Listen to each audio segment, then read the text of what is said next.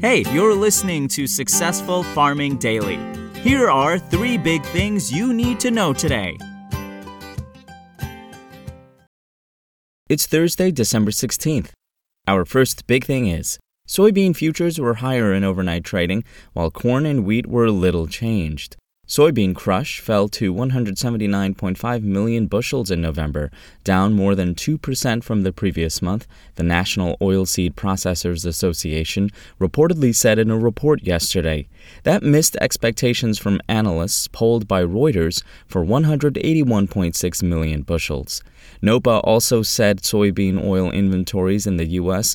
fell to 1.832 billion pounds as of November 30th, down slightly from 1.835 billion at the end of October. Still capping prices is slack demand this week after a flurry of purchases last week.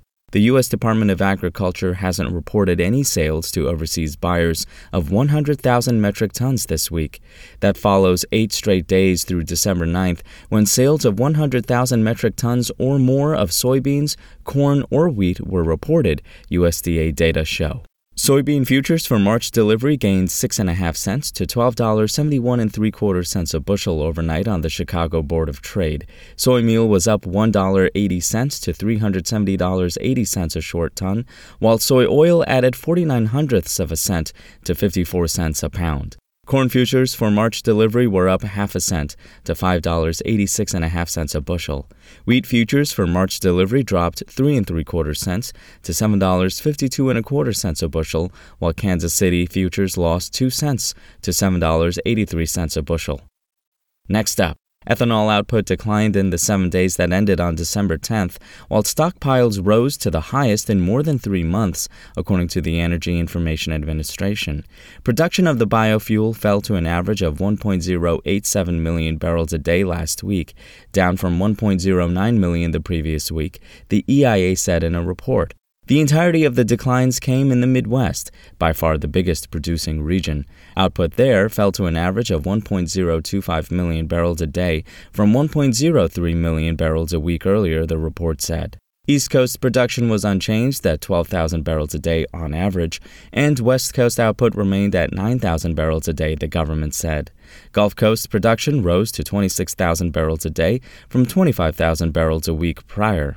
Rocky Mountain output increased to an average of 15,000 barrels a day from 14,000 barrels a week earlier. Stockpiles, meanwhile, surged to the highest in more than 3 months.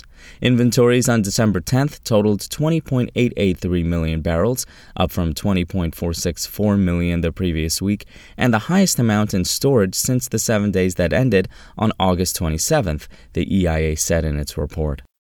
And finally, winds that spurred damaging tornadoes in parts of Nebraska and Iowa yesterday are now headed east into eastern Wisconsin and northern Illinois, according to the National Weather Service.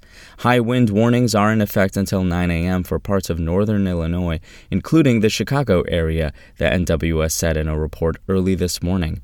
Overnight winds were sustained from 20 to 25 miles an hour, with gusts of up to 50 miles an hour, the agency said. Winds may be strong enough to still down branches and some power lines, the NWS said. Additional scattered power outages are possible. Travel will be difficult, especially for high-profile vehicles. In eastern Wisconsin, meanwhile, winds will be sustained from 30 to 40 miles an hour, with gusts of up to 70 miles an hour, the agency said. Residents are advised to remain in the lower level of their homes and watch for falling debris if outside. Thanks for listening. Follow more news on agriculture.com.